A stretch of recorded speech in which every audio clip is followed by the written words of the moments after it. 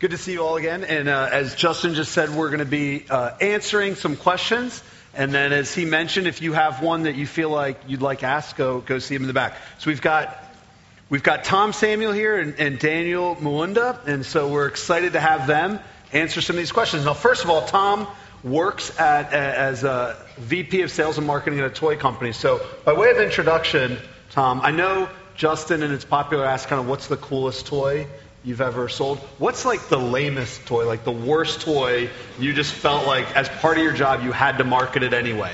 You just felt bad that parents were going to buy it and kids were going to play with it. I can't give the secret away, Well, I think all companies make some amazing toys and sometimes they make duds. And we had several of them across the years. And I know those in the States would know this better. Last year, I think Mattel tried to launch a product category called Boomco. And it is basically guns like Nerf. That didn't work in our part of the world. So it was a huge write-off for us. So it didn't pick up. So I think that was a bad one. Yeah. Excellent. All right. Well, you have a great job because you make a lot of kids and their parents happy. And then Daniel works independently. Basically, he's an entrepreneur, works for a sourcing company where he sources goods for people around the world. So, question for you, what's the most interesting thing that you have ever sourced? Various things are available for us to source depending on the clients that request. But instead of interesting, I may say one of the things that I did recently was a man coming to me and asking that he wants to source a coffee machine. Then I go to the shop and find the best coffee machine according to the supplier. And after procuring it and delivering, it seems that the person did not do the proper installation. Now, the warranties are only within the local region. So the thing gets there, it gets two machines installed, one fails immediately, and he starts coming to me and saying, Daniel, you have to take the machine and replace it. Or the parts that are working, and he lamps the whole thing onto us and saying that we have actually messed him up, only to realize it was a problem of installation. So the challenge comes, the person has installed wrongly and holding us almost liable. Yet there was a manual to follow. And sometimes some of the clients can be interesting and say that some of the things are missing. And they're the ones who broke the seal. Can be a bit messy sometimes. It's good. Yep. Well, one other thing I think is interesting about Daniel is he sources dump trucks and backhoes. So I know those are on my wish list for Christmas. So I know now where to send my wife to get those. Okay. So these two brothers serve as elders here at Redeemer. And so one of the goals of this conference is not to answer every question, but to really start conversations and then to highlight folks, elders, pastors, others in the church who can help you work through things. And so these brothers are serving here on this panel, but are also equipping this church to help one another answer these questions. One of the interesting things I think is God's providence and how people ended up where they did. So, Tom, how did God lead you to where you're currently working? All right. I came to UAE in 1991, and it is not because I chose a job chose me. And I think it was just before I was getting married to Padmini, and my parents thought it's wise to get this guy off India so he can forget about my wife. And because I was not following their customs and traditions. But God in His sovereignty worked that out for our good, because we were having a difficult time with my in-laws primarily. So us coming to Dubai was helpful for our marriage, for the family to grow. So God worked something out. But at that time, I didn't choose the job. I had to come to a job. That's good. But my head was getting, turned around as I thought more and more about God working in my life. So it is a slow process of realizing what God was doing in my life. That's great. And how about you, Daniel? Somebody who is a friend to one of my relatives opened a small office in Dubai. Mm-hmm. And he wanted somebody to help him run the office. So I was recruited for it. My uncle actually called me and said that it's an offer for you. So after coming to Dubai, we did 1.5 years. And when I went to Kenya for my wedding, for that one period of 1 month. When I came back, I found they said that they have changed their decision to run the company. So they actually told me that we are closing this company next week. So think about what you'll do. At that point, it was now a turning point for me. I just got married. My wife is in Kenya. I wanted her to join me. But suddenly I'm jobless. We just got an apartment for her. She's living in Kenya and she has no job. So I thought quickly what I should do. And trusting God, whether to take a new job or to go independently working. Now, within that 1.5 years, I'd raised some client base. And I thought the best thing to do right now, according to what God has given to me, is to continue servicing the client base I've been getting. Yes, so since that time, I've been doing that. That's great. So from those stories, I think it's just, if you're in a position where you're feeling like, I don't know what the future holds, I don't know where God's leading, it's just great to hear these brothers and just different stories, the way God has been providing in very practical ways, even in a period, obviously losing a job right after getting married. Certainly not the best news, but praise God for that. So one of the things Greg talked about yesterday was we can tend to make work an idol where we over-identify with our work, and so our identity becomes the job and we lose sight of Christ. The other thing he talked about was when we're idle at work, when the job itself feels less than anything we should be doing, and we lose the sense that actually part of our discipleship is the job that he's given us. So I want to ask both of you all, and really focus on the IDOL, making work an idol. Have you felt that? And if so, can you give an example of when in your life you saw that job becoming more important, you were at least competing with King Jesus in your life? Daniel, feel free to start. Yeah. At some point in my work, I started deriving my sense of importance and security from what I'm doing, and from the networks that I've established. And a time came that I felt so invincible. I was growing well, the business was growing, and the client base was growing. So I started feeling a lot of my sense of importance is because of what I'm doing, and almost looking down on people who seem to be struggling, and thinking that the ultimate security that I have is based on how much I have. But over time, God kept revealing to me that it is He that is responsible for bringing to me every single connection. And every business that comes my way purely comes from His hand. Amen. Therefore, He is the source and not the people that I am relating with. And my business is not going to be the source for me. God is the source.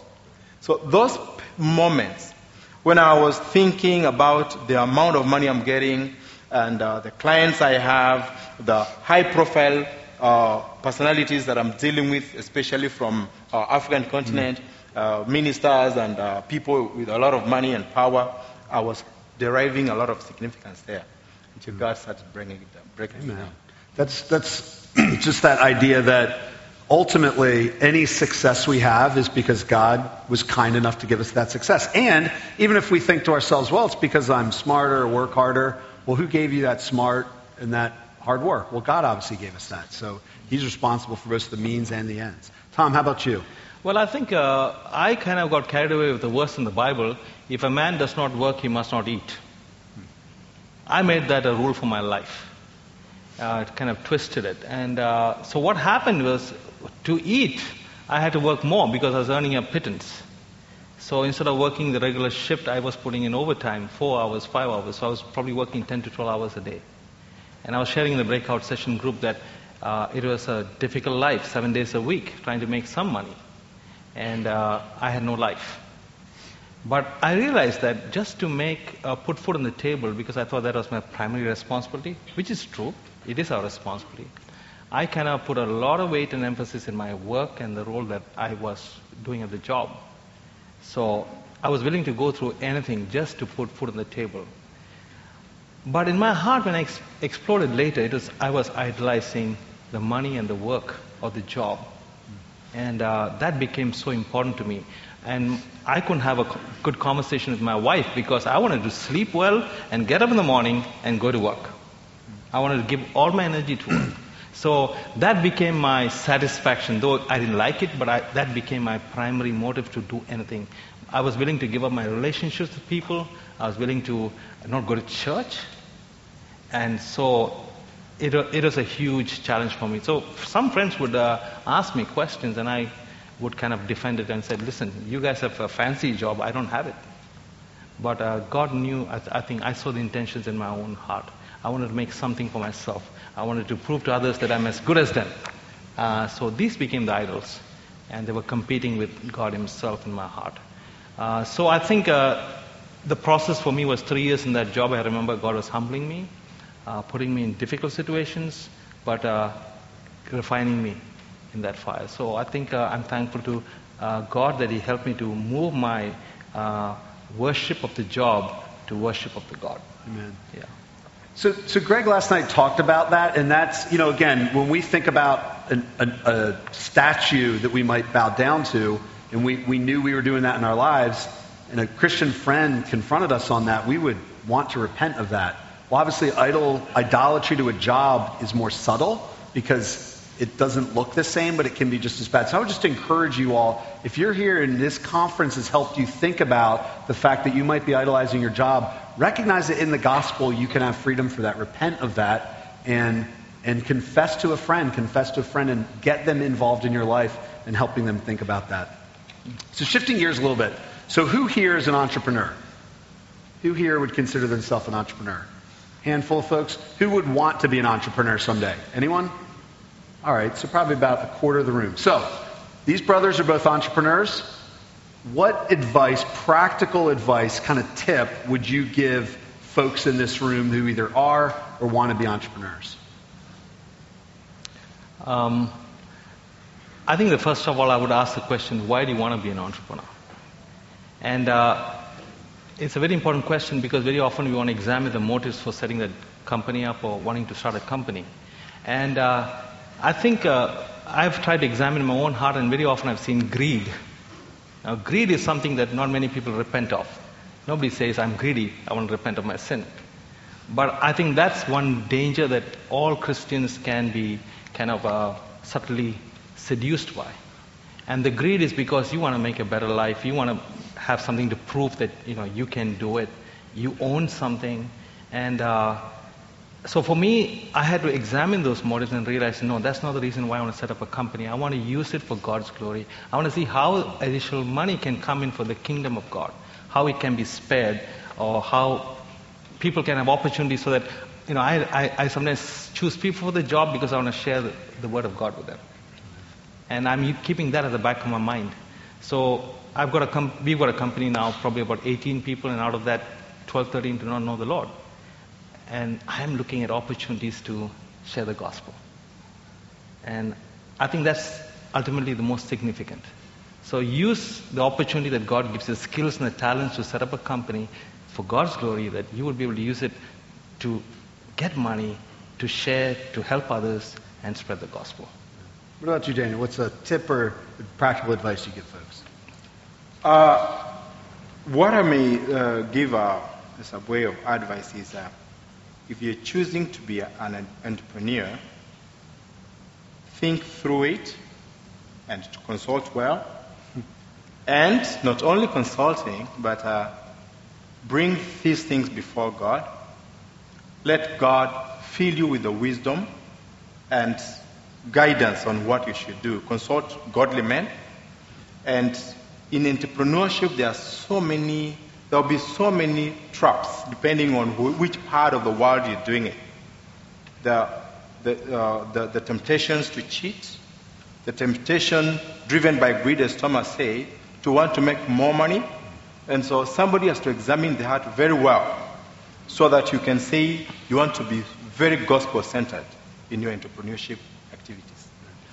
I just want to say something else. Yeah, sure. So Daniel and I, we have been in touch over work and business, and we decided to set up a company in Africa, Kenya.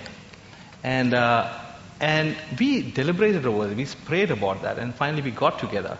But it's there, but not really, taken off yet. But the point is that we want to talk to one another about that as well. So go to the elders, go to trusted friends who will advise you. through biblical principles on what it looks like. So many of us want to hide that greed, so we don't want to talk about starting a company. And I would say, brothers and sisters, open that up. Talk about it. I know some brothers who came from other parts of the world wanted to talk to us about looking for a job in this part of the world. They didn't keep it in a silo. They talked about it. And I think that's good if you have a healthy church to back that up. That's great. I'm just really thankful when I asked you guys both for advice on that. You gave biblical wisdom. So just again, encourage you all. Turn to folks. These guys obviously have tons of practical advice as well and experience, but you want to hear biblical wisdom. Now, we have a speed round question from the back. We're going to do 3 speed round questions, one for each of you. And so emphasize speed round. I'm going to ask a short question. You're going to give a short answer. It doesn't mean these aren't really deep and significant questions. So thank you to those of you who came back. We'll have a second round and we'll get to some other ones. Sebastian, do you ask for a promotion or do you wait? Do I or does one? Not you personally, but does one in this audience who feels like they're ready and have earned a promotion, do they ask for it or should they wait? I think you have freedom to do either. It's a speed round. That's a great answer. Very good. So it doesn't demonstrate a lack of trust in God if you ask for it? I think it's fine to say, hey, I think I'm doing a great job. I think the market pays more. What do you think? I would just go into that conversation totally fine with a no and have your attitude not change at all. I think it's also fine to wait and let somebody else notice. Great. I think it's fine. All right, Daniel, have you ever been ready to quit a job? And if the answer is yes, what did you learn from that? Come again? Have you ever been ready to quit a job? And No. if the answer... No. Okay. Tom? Yes. Okay, and what did you learn from that experience? Don't move till God tells you to move. It's easy to make hasty decisions and realize that that may not be the best thing. Because we are very subjective people. We want to look at our circumstances and situations and take the call. And sometimes they may not be favorable. It appears to be favorable, but they may not be. So prayer, waiting, counsel with other believers, all important. Very good. And then this is for any of the 3 of you that wants to chime in, and then we'll end speed round number 1 here. What would you say to someone who's concerned about speaking of their faith with friends or coworkers because of fear of persecution or worse? Not exactly a speed round question, but that'll cue up your next. I think Matthew 12:10 speaks about that when Jesus said, when you are going to speak to somebody and there's a persecution, it's the Holy Spirit that's going to speak through you. So He's the one who does that. So it's not for us to be fearful about it. God is using us to speak at that moment. So I think the other thing is that we have to realize Jesus was persecuted. And so if we are standing for Him, that can come along to us as well. And we are on the side of God on that situation. So pray for courage, pray for strength.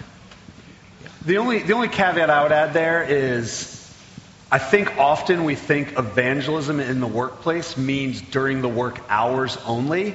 In some jobs, I think it's not appropriate to use your employer's time that they're paying you for in that way. And I would say that's okay. But it doesn't stop you from building relationships during the day that you can then invite people out for coffee or over your house on nights and weekends to be evangelistic. So that's the one caveat. If you're being persecuted because you're not doing your job, because you're sharing the gospel, I would just want to talk through that with, or have you talk that through with someone who can help you think through, are you using your employer's time in the wrong way? Yeah, I may say also that in the workplace, that is one of the best places to establish a gospel-centered relationship and evangelism, because the people will get to see you more, you have interacted more, so over time, you gain their trust.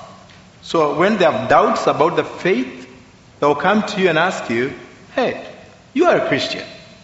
Can you explain to me what is this? And that's at that point, even in places where there is a lot of persecution, because you're relating on a friendly basis, the person has time and chance to listen to you well. Well, and I think what you said is great. The Workplace is a great place to establish gospel-centered relationships, which also means it's a great place to wreck your gospel witness if you don't do work well, or if you do work in a way that doesn't reflect Christian character. So realize that cuts both ways. Great opportunity to point to Christ, great opportunity to defame the name of Christ. So take seriously doing work with excellence as unto the King. Okay, question that I think is probably everyone can relate to, either at this point in life or at some point in life they will have to relate to. This is a big question I get all the time. I'm going to ask you too. How do you balance work, church, and family? At one point, I was so engrossed with my work. I would leave my home at sometimes 8 o'clock, come back at midnight. Throughout, depending on the demand of it. But I realized that as God kept on working in me, I need to keep deliberately time away from work for the sake of family. And started cutting down, just deliberately. And I made all my clients know that there are particular days you cannot get me, and they got adapted to that. So a Saturday became not a working day for me, except it is extreme that I must put in a 1 hour. And so I availed time for my family. And most of the people that I've been working with got adapted to the fact that Daniel is not available anymore on Saturdays. That was a purposeful thing that I did. And the other thing is just to keep on purposely dedicating time, especially if you're a business person, dedicating time for the family. Nobody will carry it out for you unless you do it yourself. What about you, Tom? Well, I think that work balance and with family and life is not easy. And I think one of the biggest gifts that I've had in my life is family that is forgiving me all the time. I think that's huge. And it's purely the grace of God. So I've struggled, but I think even my children, they've pointed me several times. So as old as I am now, suddenly I realized that I need to carve some time out with the family. And I said, I've got to do this deliberately. So I'm trying to work at that. But I think a forgiving family is so important. I think Christ calls us for that, but don't take them for granted. That's what I'm trying to learn as well. So I want to apply those truths in my life, and when I love my wife better, I'm trying that as well. I want to do that, and so it's a reminder of how sinful we are, even in the ways that we do things, and how much we need to be covered by God's grace. Yeah. That's good word. And I would just encourage you all in those three areas, think through what it looks like to be faithful in your church, as a member, in your workplace, and in your family. What does it mean to be faithful in all those? And it's an easy gauge. Just think about what the Bible would say, and then kind of compare, how am I doing in being faithful in those? And if I'm not being faithful in one of those areas, I need to repent of that, and I need to make some changes. I think these guys just modeled exactly that in their own lives. So on one other question, I think it's really helpful. I think one struggle that I think Christians have is that the idea that being in some sort of a full-time ministry role is more valuable than being in some sort of secular job. Can you speak to that? How would you think about that with people who said, is full-time ministry more valuable than the job that I have? I think I just had a conversation with Nigel here earlier. I believe God has placed people, gifted people with various abilities to be in various roles. And ministry is one of them, just as much as work is, because work is a good gift from our God. God had intended that in the Garden of Eden in Genesis 2:15, that man was created to tend the garden. So it's a good thing. However, sin has distorted that. We don't understand it in the proper way it should be. So I believe that it's a good thing, and it's wise for us to trust God in the areas of how we apply those areas. And the other thing is that I always like to think of God has not closed up his shop of evangelism. It's still open. The shop is still open. And there's employment all the time, till he comes at least. So how can we be active about that? So what I'm hearing you say, Tom, is theologically, biblically, full-time ministry is not more valuable than a secular job. No. Both have equal weight as far as the Lord has given them. Daniel, what would you say to that question? How would you encourage folks in that? I have the same standing with Tom that both are valuable before God. There are some people you cannot reach easily if you approach them saying that you are a gospel minister, as saying you are full-time. There are some people you can reach easily because you're working. Talk of countries like the region where we are. There are very fruitful evangelism activities that are taking place because there is a Christian worker who is connected to maybe a leader in the region. And the point of contact is the work. So to have good, effective ministry doesn't mean that you have to be a full-time worker. You could have more effectiveness according to your timing, maybe because of where you're working.